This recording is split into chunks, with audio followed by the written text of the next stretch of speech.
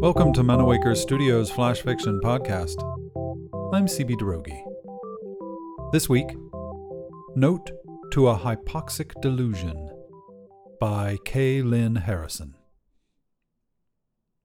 You do not exist. Dr. Stadler told me so, and I believe him. Of course I believe him. I've known Marty since we were children together. We rode bikes together, we went fishing. We swapped out pieces of our computers in chemistry sets.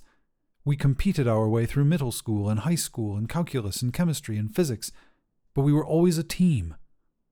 Who else would the program choose to tell me the worst news of my entire life? You do not exist. It probably speaks to my state of mind that I spent the better part of a day debating how to tell you. There's no real reason to tell you at all. There's no reason I shouldn't go straight to the life support hatch, open the door, and turn a wrench, fix the malfunction, and get my head on right. Yes, darling. That would be the rational thing to do, the safe thing to do. Fix the problem, get my O2 levels up, ASAP. Yes, indeed. Breathable air is just that important.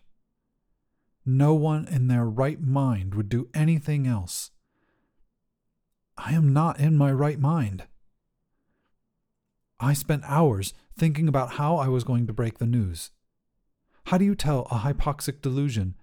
They were never really there. You do not exist. The house with the 2-car garage and the nice neighborhood in the suburbs do not exist. The dogs I walk every single day do not exist. And the big park I walk them in does not exist either. Our children do not exist. I spent time thinking about that too. About how I'd sit them down one by one and explain. Your mother and I have something we want to tell you. You're all a bunch of hallucinations, my oxygen-deprived mind working overtime.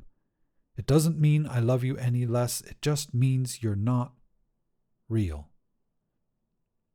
I thought about the questions they'd ask after I finished telling them I have to fix the life support system. Who's going to feed Walter and Bruno, Daddy? Where are we going to go? Do I still have to do my homework? Is it going to hurt? And I don't have answers for them. What do you say to your kids who never really existed in the first place when they ask what it's like to not exist?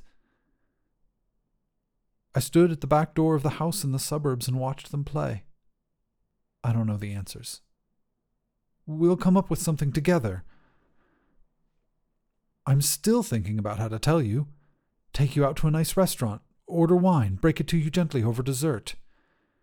You know I love you and the kids with all my heart. But you don't exist. Neither does the restaurant or the wine or the chicken parmesan. There's only me, and I am dying.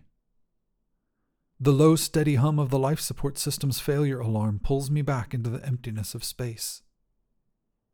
David. Marty's voice was just tired, as if he'd been calling my name for too long to remember. David, are you there? It's me, Marty. I shake off the jarring awareness that all those times you brought me lunch on the spaceship weren't real either. Never mind the fact that I can still feel white breadcrumbs on the console and talk to him. Yeah, I'm here. I fill my voice with business. How are things back on Earth? David, I've done everything I can from down here. I need you to replace the solenoid valve on the O2 pump. He pauses, and I say nothing. The oxygen is there. You're just not getting it. I know there are things he won't tell me even if I ask. What are the odds of my survival? Where am I? What else is wrong with my ship? But those are the kinds of things I don't ask. No, common sense tells us both. One step at a time. One problem at a time. Slow and steady until we get me home. Home. Even when I concentrate, I can't remember anything but you. The house, the kids, the cat. Marty isn't talking about you, though. I know that. I have a real home somewhere, but I can't remember. Just focus on getting to that valve, buddy. Just keep moving forward. I inch forward along the narrow passage and concentrate on keeping my respiration steady. Inhale and count. Exhale and count. Counting seconds. Counting heartbeats. Not much oxygen left now, but hyperventilation won't get me anywhere. Stay calm. Don't panic. Conserve oxygen with slow, steady movements. Marty doesn't have to tell me. The training I never thought I'd have to use kicks in on a loop. Inhale and count. Adrenaline and 1,000 half-forgotten drills keep me from thinking of anything else. Exhale and count. I'd like to call it discipline, but it might just be my own hypoxic mind contracting until there isn't room for anything else. Marty fades into the background. I know how to fix a solenoid valve. That, at least, I can do. I leave the explanations up to you. Maybe I should be sitting beside you on the sofa, presenting a unified front. I tell myself, you understand what they're going through better than I do. You'll know what to say to them. I'm not exactly sure if I'm headed to the life support hatch because that's what needs to be done, or because I'm a coward. I can't have hallucinations if I'm dead. Rational enough. I tell myself there is no you without me, and that's also true. I'm not running to replace that valve just to save my own ass. I keep moving. Maybe I really am saving you by saving myself. I can't think of a better alternative. If I die, you die. That thought keeps me going. One foot in front of the other, in front of the other, and the other. No time to waste, no oxygen to waste. Inhale and count. Exhale.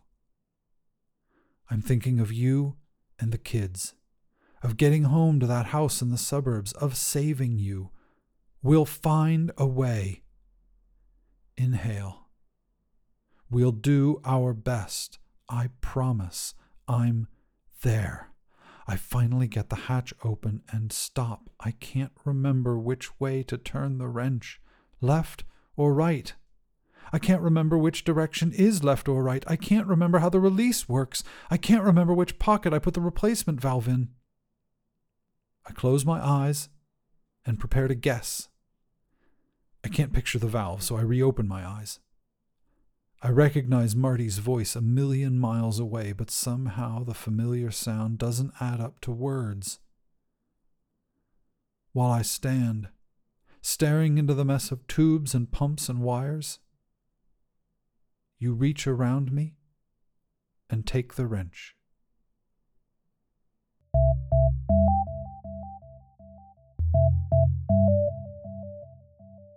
This has been Note to a Hypoxic Delusion, written by K. Lynn Harrison, and previously published in Daily Science Fiction.